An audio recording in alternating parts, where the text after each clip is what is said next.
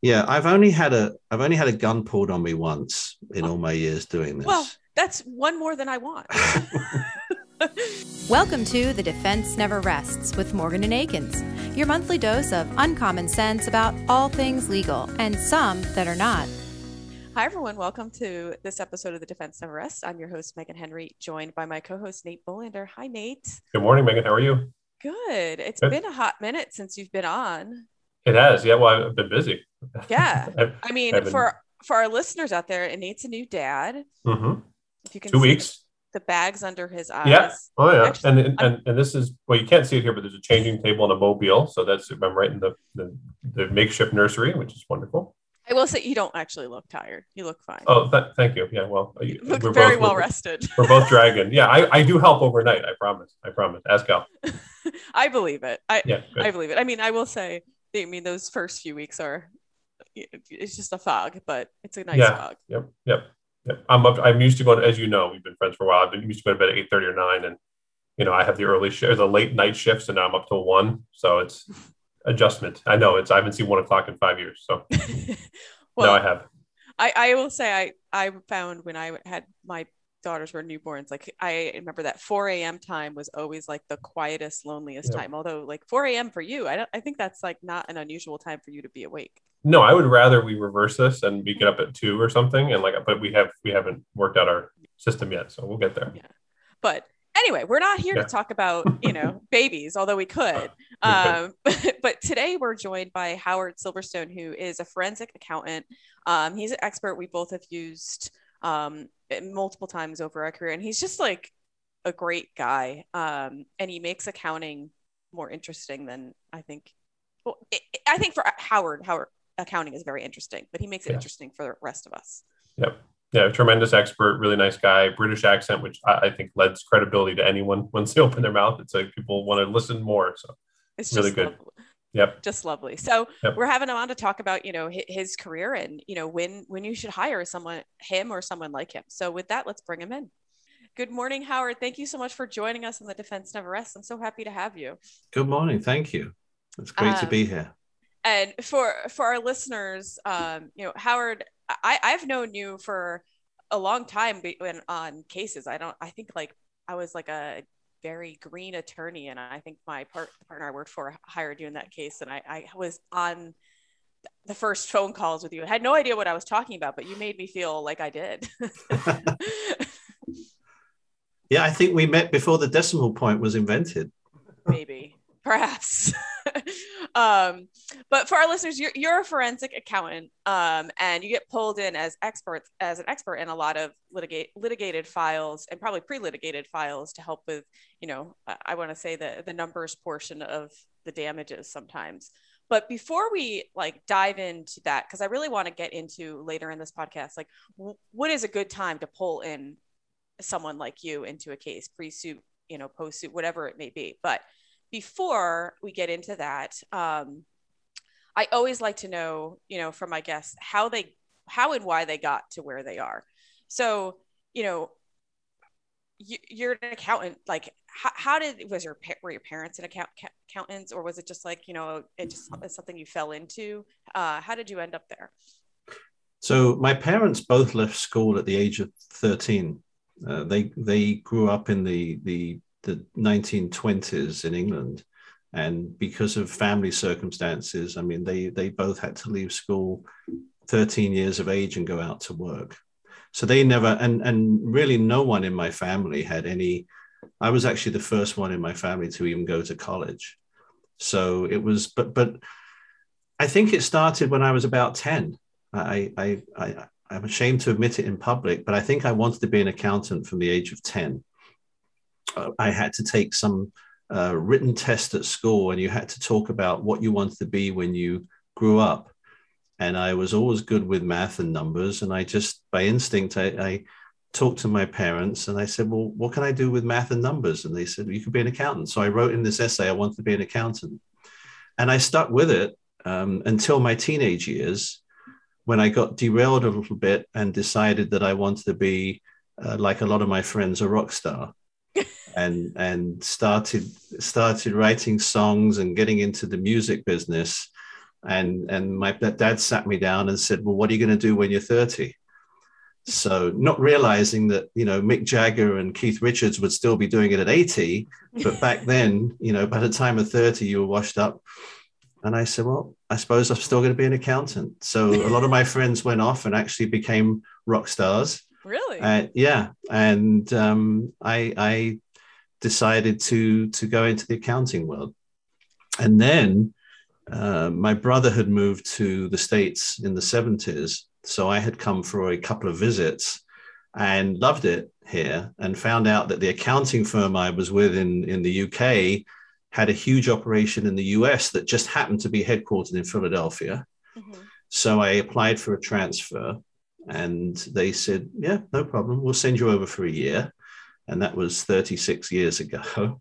I never went back. But really, when I first came over here, I'd only been here a few weeks. And because it was beyond the accountant's tax season in May, they didn't have a lot of work for me. And one day someone came along and said, do you have any experience in construction accounting? And I said, yeah, I have loads of it. Mm-hmm. And they said, great, go downstairs and talk to our partner in charge of our litigation support department, as it was back then. And he said, can you be on a plane Sunday to go to Dallas? And I spent the next 2 years going back and forth to Dallas, investigating a construction company that had gone bankrupt, and an insurance company, a surety company, was left holding almost $100 million in bonds. And we had to investigate what happened to the money and everything. And I was like, wow, I've discovered something I really like. And I never went back to regular accounting. Yeah, well, when you explain it like that, it sounds much more interesting than than I think how like the general thought of accounting is, especially in like the public accounting sector when you're auditing businesses or whatever. You just made it sound more interesting. Well, as I always tell people, in the business we're in, because ultimately we're writing reports and may have to testify, I think you have to have the personality that you can do that you can speak publicly and whatever.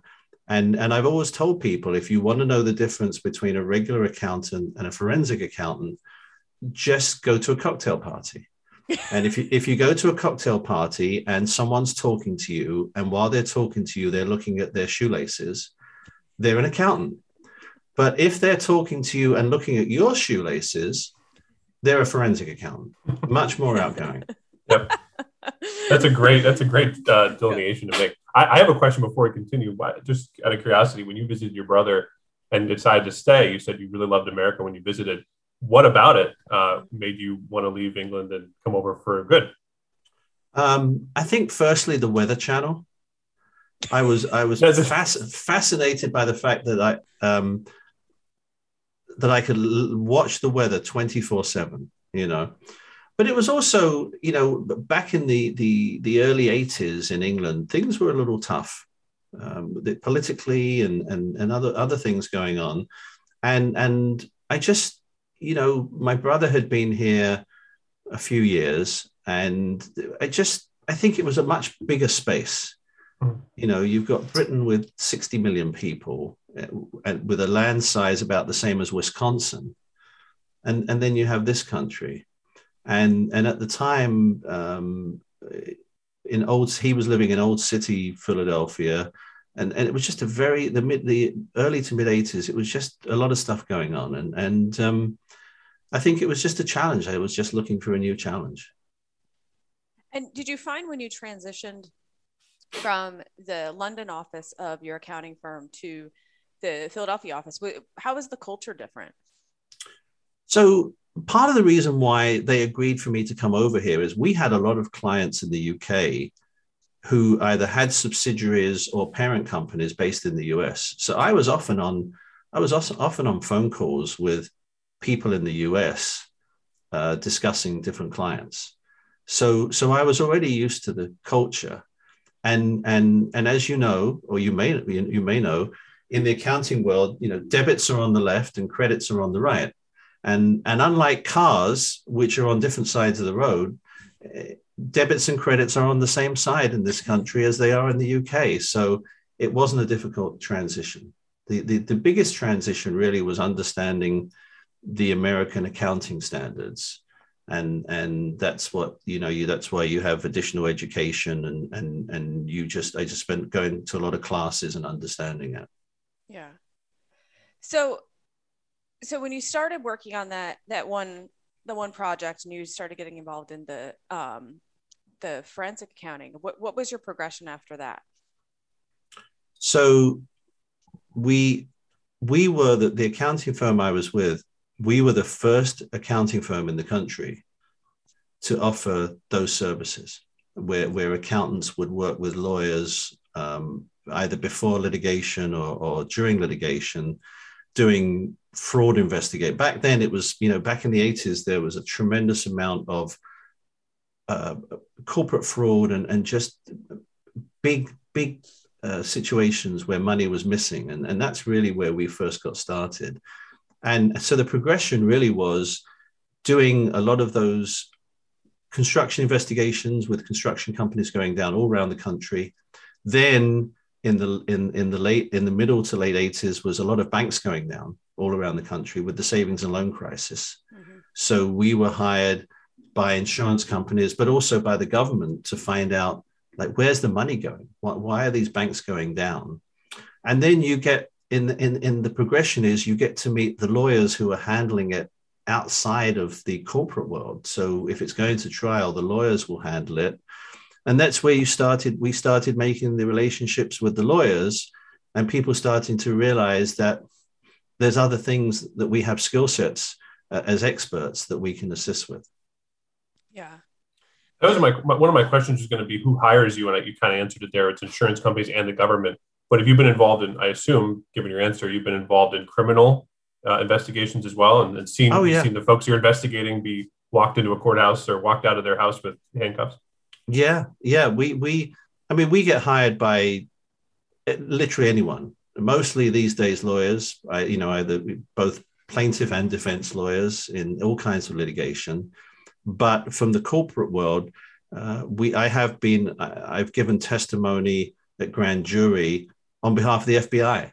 We did an investigation where someone stole money, a substantial amount of money, and I had to present that in front of a grand jury, and the guy denied it. We worked for it on months, worked through Thanksgiving weekend one year, and the morning of the trial, he pled guilty. And the judge threw the book at him. The judge said, you would have had a lesser sentence, but you have had the government spend a lot of money when you could have admitted this months ago.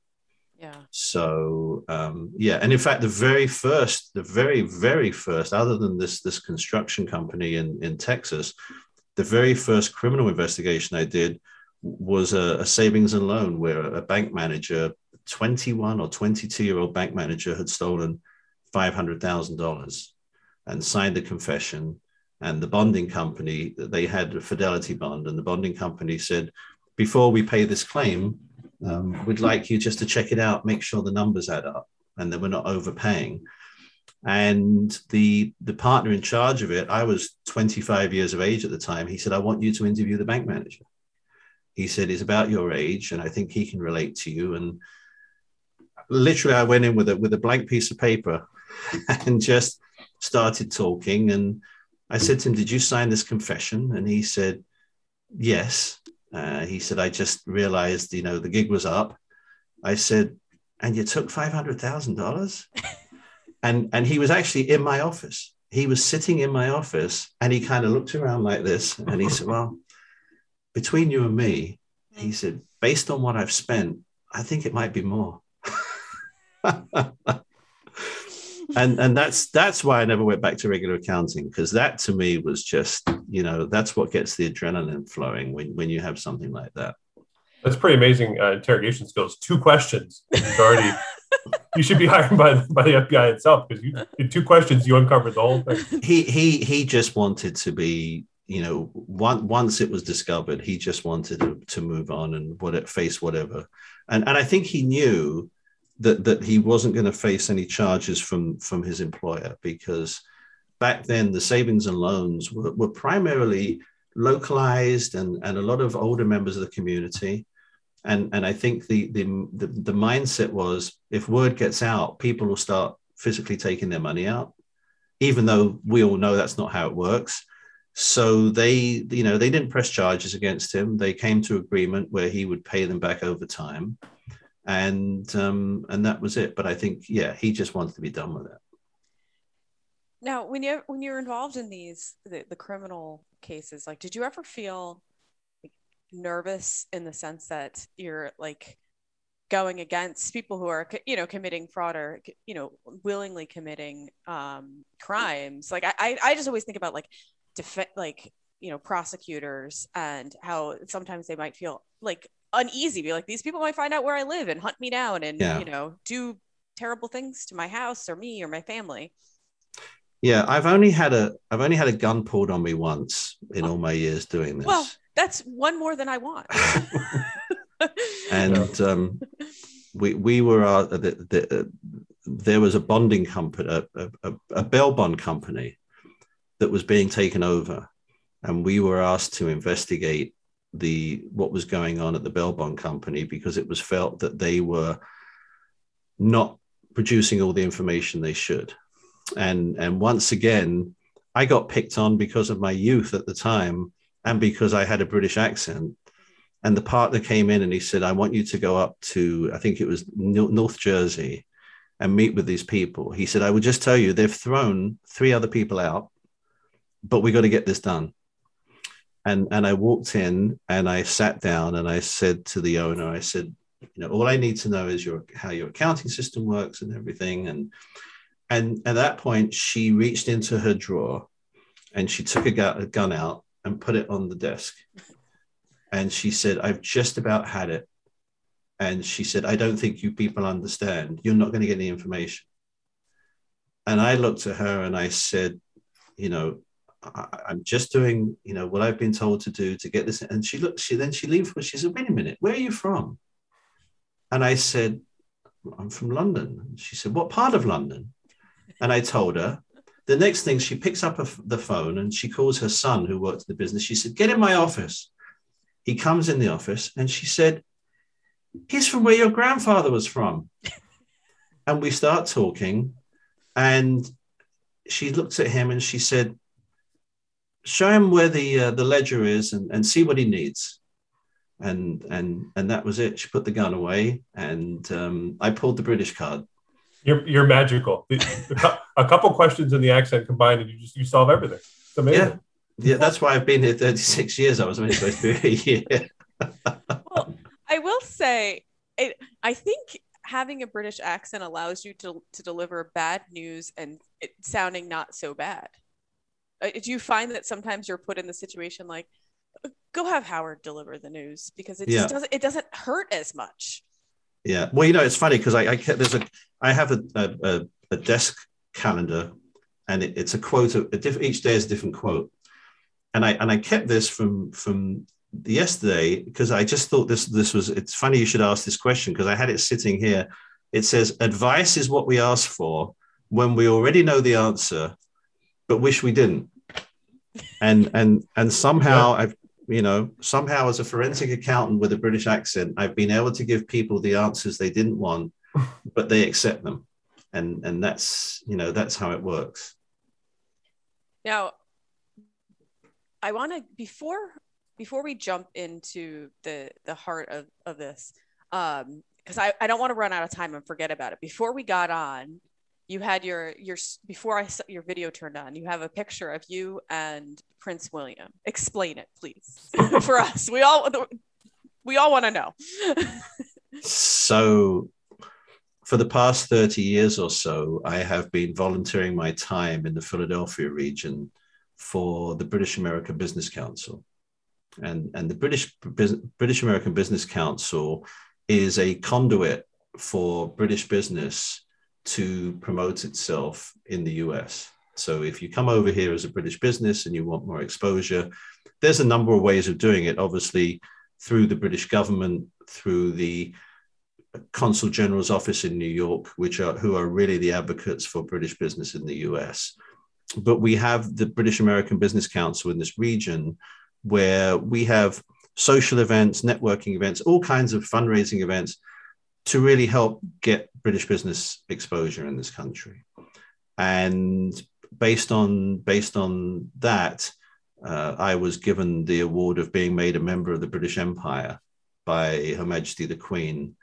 In her, she does it twice a year. The New Year's, they call it the New Year's Honours List, and then in June it's her birthday, the Queen's birthday Honours List, and I received that back in 2018. That's and amazing. She has delegated a lot of these types of things to Prince Charles and Prince William. And on the day that I was invited with my family to go to Buckingham Palace, Prince William was doing the honours.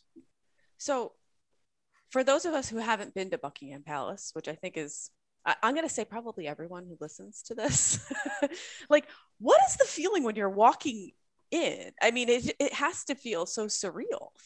You unbeknownst to me, there and to my family, there are hidden cameras throughout the palace, and they're actually videoing you during it. And it's a bit like going on a Disney tour, because at the end of it, you can actually buy the video and the pictures, which we did. And you just the whole video, I'm looking like, and you can see me going, because it is the greatest collection of artwork and furniture you've ever seen. But more than that is, for me, having been born and grown up there, it's the history that goes with it. And just, it was just an incredible experience. And he knew why I was there. He was asking me all questions about the British Business Council and the folks in New York that I work with. And he had been well briefed. But it's just, I think awestruck or awesome is really how you describe it. Yeah. And I mean, I think that's just talking about being starstruck in a way, because I mean, it's just a huge figure. And then you're in this iconic place that, like, how you describe walking through there is exactly how I would imagine. Like, I don't think I'd be able to put words together. Yeah. And just one quick thing, the greatest thrill we had was coming out of our hotel and hailing a cab, a London taxi, and saying to the driver, "Buckingham Palace, please." And then giving him this VIP thing to put in his windshield, which allowed us, they don't allow you to pull up by the gates there for obvious reasons. The police saw him and they're like, and just being able to pull up outside the gates. And then you get out, I was dressed in a morning suit, with the long tails and everything. And my family were all nicely dressed. And there's all these tourists videoing, like, who are these people? An accountant from Philadelphia. That's right. Yeah. Yeah. Like, That's incredible. if it would have been great if in that scene you could just take all that pull that Philadelphia accent out and just say something to the people. Like, That's right. Well, just one quick aside from it, at the end of it, when you come out and you've got your medal and everything, they take official photographs. So we were standing in line, and the gentleman behind us heard my wife and kids talking and heard their American accents. And he said, "Oh, where are you from?" And my wife said, "Well, my husband's from here, but we're from New Jersey." And he said, "Cherry Hill?" And she's like, "Yeah." And it turns out he worked in London for an American bank that had business in Cherry Hill. And that was the only town in New Jersey that he knew. Wow. well, Wow. Yeah. Side note, I didn't realize we were neighbors. I'm in Voorhees, so we could have done this together. So before, actually, I wanted to ask you this too. So did you met your wife while you were living here? So she's American? Yes. Okay. And how often did you travel back with your kids and your family to London? So years ago, I would say several times a year with the kids, when fares were, $299. But sadly, 9/11 came along and that changed the landscape. And then my father passed away, and then my mother moved over here. Okay. So we go back less and less. We had been going back like once a year until COVID came along. But, got to be able to maintain this accent somehow. So I have to go back at least once a year. Yeah, you got to keep it going. You can't lose Yeah. it. Let's get into the meat of it, though. When we're all in litigating files, and we have a lot of people in claims listening to this podcast. So, what is your recommendations, or what advice would you give to a claims handler or an attorney handling a case pre-suit or while it's in suit, of like when do we want you? Like, when is the best time to bring in Howard? Yeah. Well, I tell everybody, and again, it doesn't matter if you're a claims person, if you're defending a case, or even if you're a plaintiff lawyer asserting a case.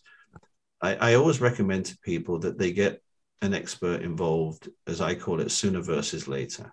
Mm-hmm. And because I believe in the long run, and practice has shown over the last 35, 36 years, you're actually going to save money doing that. People think, well, if I'm going to hire someone, they're going to be on the clock, it's going to cost me a lot of money. If you don't get them involved early and you don't have the requisite information and documentation, the expert's going to be doing a lot more work than they may necessarily have to, because they don't have that stuff. Mm-hmm. So getting someone involved early allows you to anticipate, based on what the claim may be, what documentation should I have?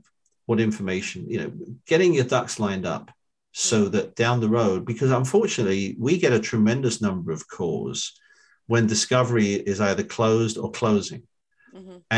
And the most frustrating thing is when a deposition has been taken and we haven't been involved, and you read 300 pages of a deposition and nowhere in there have they been asked any questions related to their finances. And conversely, if I'm working with someone who's asserting a claim, it's frustrating when I say to the claimant, well, let me have your W-2s and tax returns. Well, I'm not sure where they are.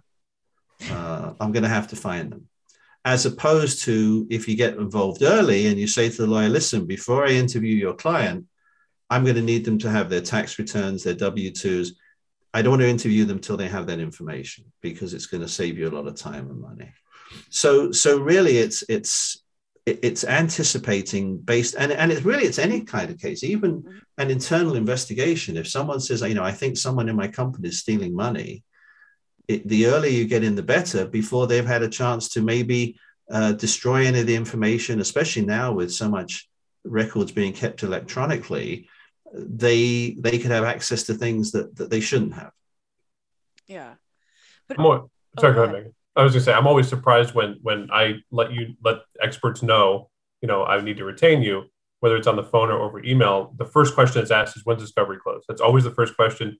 After conflicts, you clear conflicts and then you get to discovery. And when I say, a year and a half away, the surprise with experts is always funny to me. Like, why would I call you for the first time, with 2 weeks left in discovery? But I think, like what you said, Howard, some people wait a long period of time, which probably isn't the way to go. And I will, to back up what you said completely, having an expert on board when you do written discovery, depositions, et cetera, and giving documents to that expert as you're going throughout the course of the case, they will notice things sometimes that I haven't noticed. They'll compare two sets of tax returns from 5 years ago and 2 years ago and say, did you notice this? And to be quite frank, I hadn't noticed that piece of minutia, but it really matters. And let's go back and issue some supplemental discovery. So I completely agree that if you know you need a forensic economist, do not wait until you get their tax returns on the eve of the discovery end. Yeah, and it applies really, as I say, it applies to any expert. And you're right. Like, if I get a phone call and someone says, if someone calls me February the 9th, and they say, well, your report won't be due until June of 23. The first thing I say is, oh, thank you, because that lets me ask for the stuff that I really want. Yeah. And again, I've had plenty of claimants where I've sat down with them and they don't have their stuff together. And the same thing when I'm working with someone that's already had a claim asserted against them, and I'll say, well, did you ask for this? Oh, no, I'm not sure. I didn't think that was important. If you know that there's a financial or economic loss being made, then the thing I always recommend is you know that there should be financial documents that go along with that. Yeah. Whether if it's an individual, tax returns, W-2s, employment records. If it's a company, the business tax returns. In this day and age, I will tell you, I've got a tremendous number of cases where we get the QuickBooks records, backed up QuickBooks records on, it used to be disk. Remember CDs? Remember when people used to send CDs out? Now it's, if we're lucky, it's on a flash drive. Or if not, they might do it in a share file, which is a lot more difficult. But, that's what you need. It's imperative if you are looking at a financial claim, that you have asked for this financial information during the period of time that you can do it. Because once discovery is closed, as you know, you can't get it. And then it's really the least amount of occasions where you can have an expert using statistics because they don't have the actual information and use corroborating actual data, then the better it's going to be, especially if you have to go into a courtroom and explain it to a jury. Because there are three of us on this screen, and each of us has our own history of work, our own history of earnings. So why should we apply statistics to any of us when each of us here has a history of earnings? Instead of saying, well, I didn't have that information, so I just had to get the average earnings for a lawyer in the Philadelphia area, as opposed to what that person was actually doing. And that's really key. Oh, for sure. Because, we handle a lot of cases, and it's sad. We do handle a lot of cases involving babies and children. And in those cases, to a greater extent, you do have to use statistics because from an earnings standpoint, they haven't reached that point. But it's very frustrating as an expert when you have someone who's 40 years of age and you're forced to use statistics for their earnings, as opposed to, now, if they've changed careers and whatever, there's different ways of doing it, but you really have to, dig in and get as much information as you can up front. Now, how do you keep it interesting especially in front of a jury? Because, people glaze over when it comes to a lot of experts when they testify, the doctors or whatever, because it just, you see it in the jury, they just kind of sometimes can check out. So, when you're on there testifying, I mean, you have to get the information out there, but you have to do it so they're actually listening to it. So how do you keep it interesting? You have to keep it simple, because if you start getting into using jargon, and language which is used in your own industry to people who are in a jury who don't know that or understand that, you're immediately going to lose them. Yeah. And I was testifying in a case recently.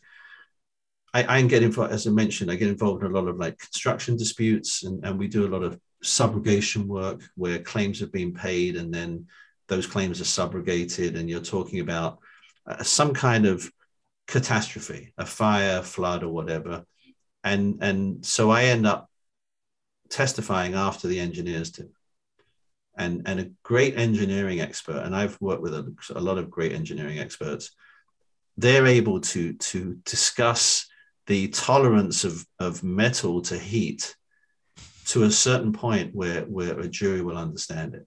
And they put it in everyday terms. And that's what you have to do as an accountant. So you explain to a jury, for a wage earner, they all know what a W-2 is because they all get one at the end of the year. They all know that they have to fill out a tax return.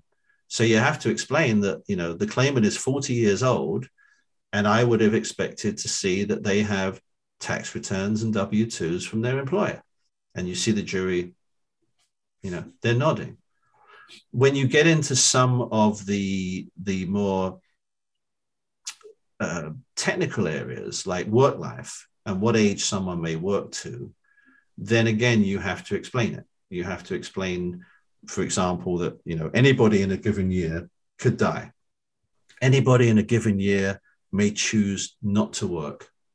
Anybody in a given year may be unemployed.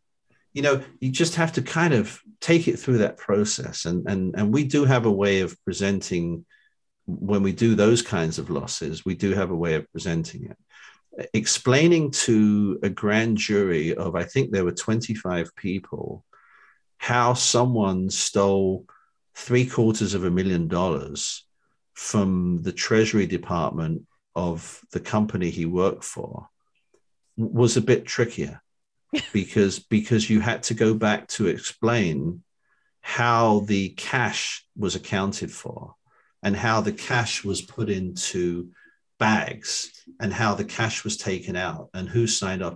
So I had to go very systematically through that.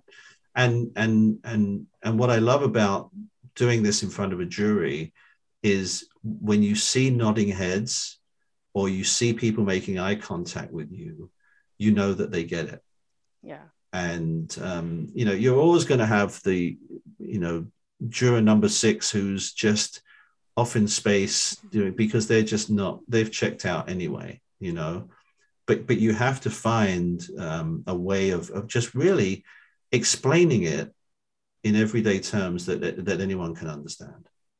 Yeah, and in reality, you don't need every single juror to listen. You just need some, and then when they get back there, the ones who listen are going to hopefully, I guess the hope is, explain it to the others or fill in the gaps. Yeah, and I was very fortunate. A lot of people don't like jury service or jury duty. And I've had it a number of times, but I was picked on a jury one time, and it was a criminal trial, and they told me it was a one-day trial, which it was. It was a one-day trial, but it took us three days to basically end up being a hung jury anyway because we couldn't agree. But it was great to actually be on a jury and see how jurors think. Yeah. And in fact, during the voir dire of the jury, the judge, I was the last one to be seated. And the judge asked me what I did for a living. And I told him. And, both lawyers were like, okay, because they both knew that having someone that understood what a jury is might be able to help. And it was a great experience.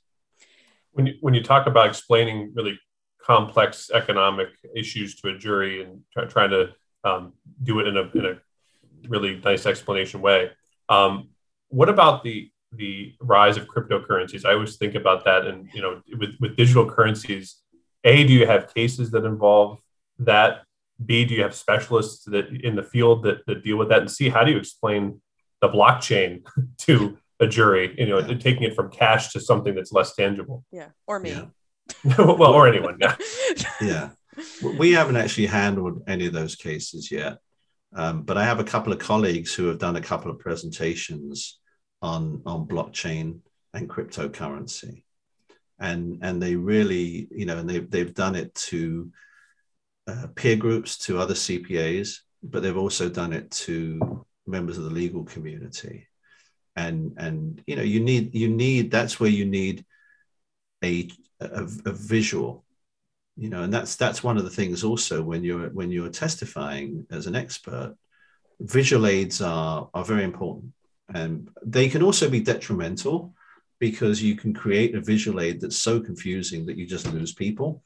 But if you have a visual aid that basically shows how blockchain works, that it's really just a more sophisticated accounting system or general ledger. It's like a general ledger in the crypto world. Mm-hmm. But yeah, cryptocurrency. I just saw the other day that. I think it's Tesla is allowing people to pay for their cars now using cryptocurrency. And when you see that the Staples Center in LA has been renamed the Crypto.com Center, it tells you that there's a lot of money floating around. And we haven't seen a lot of litigation yet. We haven't seen a lot of fraud investigations yet.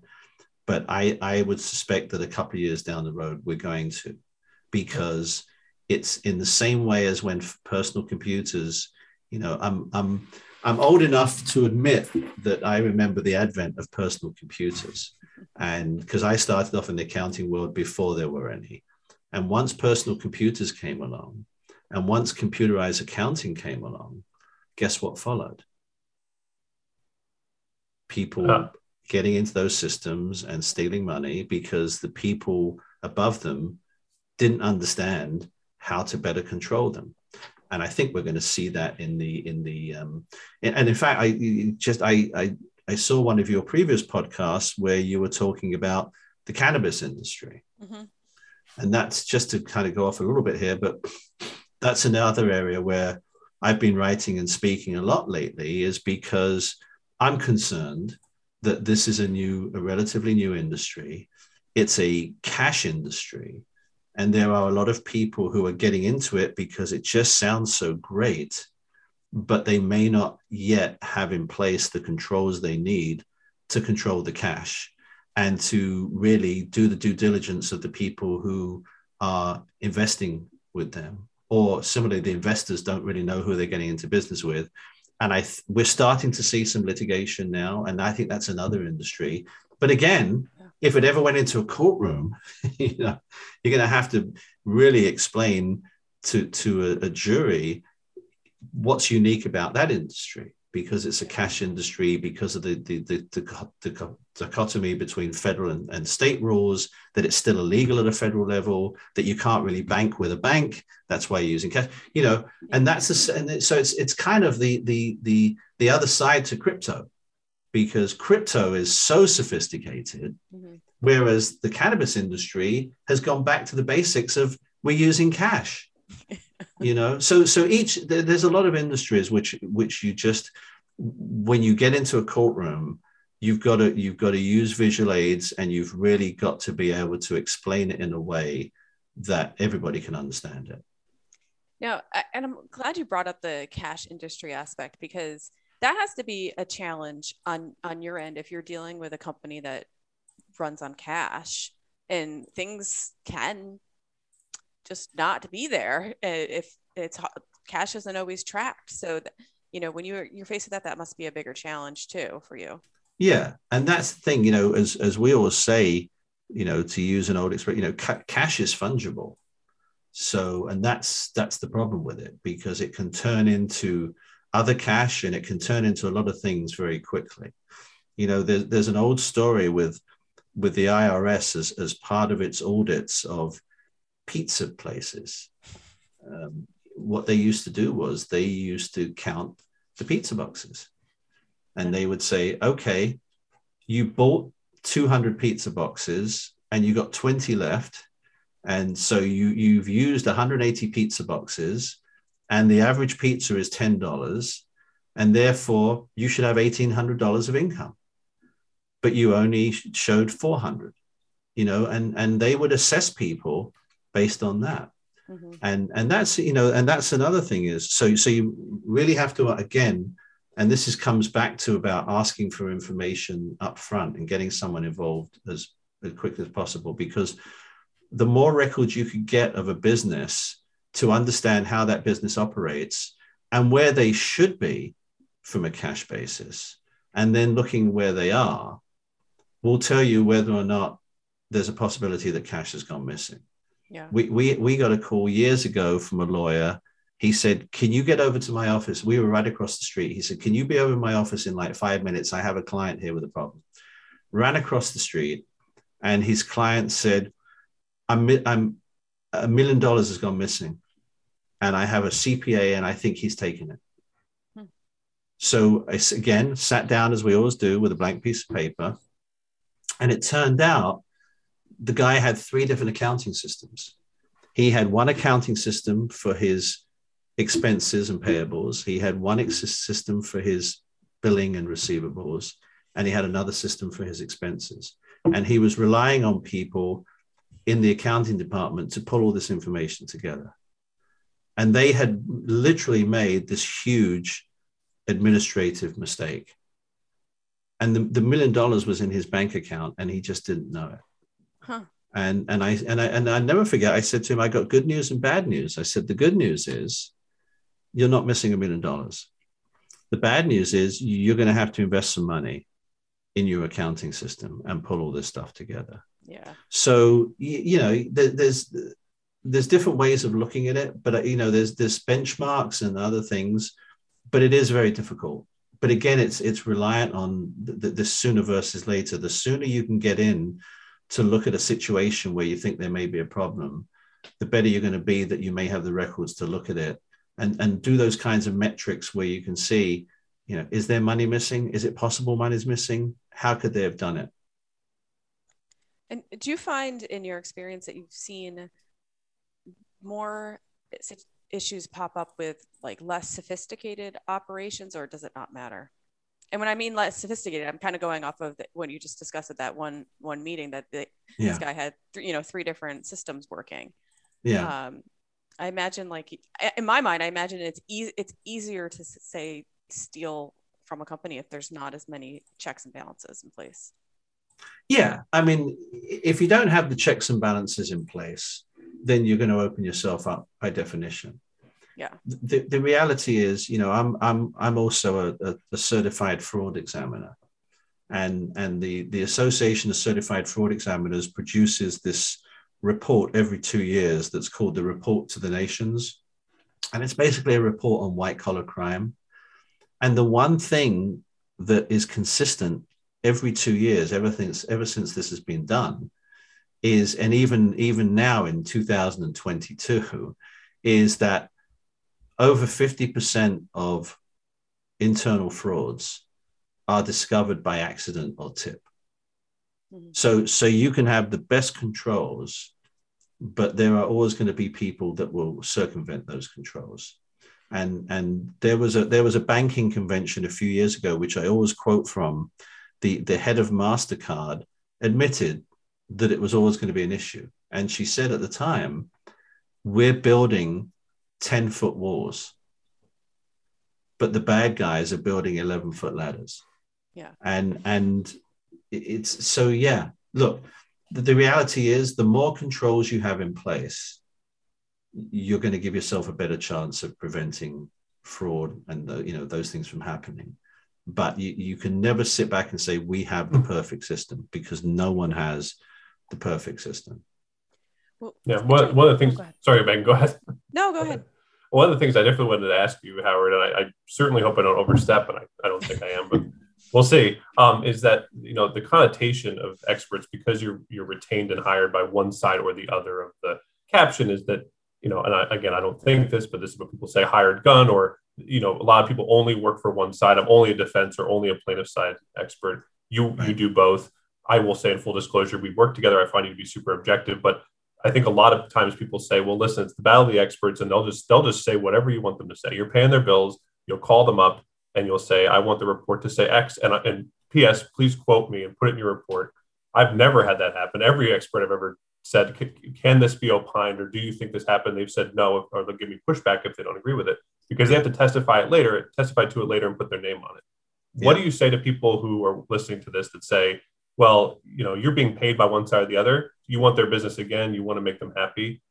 So clearly you're just a hired gun in that sense. What do you say to those people? Right.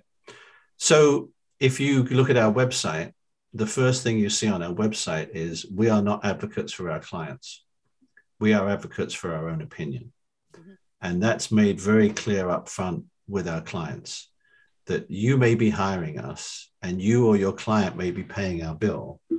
But that does not mean you're paying us to tell you, again, comes back to this quote here: advice is what we ask for when we already know the answer, but we wish we didn't, right? Yeah. So I'm not trying to give you any other answer than what I believe the answer should be. And for those of us, especially in this Philadelphia area, there are many experts who have been doing this for a long time. And none of us have been able to sustain that longevity by being advocates for our clients. We all have to be objective, and the advantage of working with a plaintiff and working with a defendant, working with the government, working against the government. We have a lot of clients. We do a lot of work defending people who are accused of white collar crime.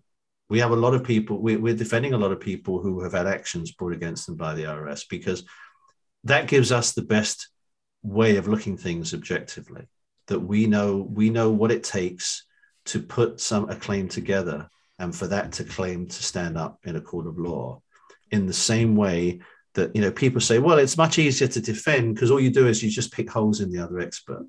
Well, no, I mean, you have to have the experience to know what those holes may be.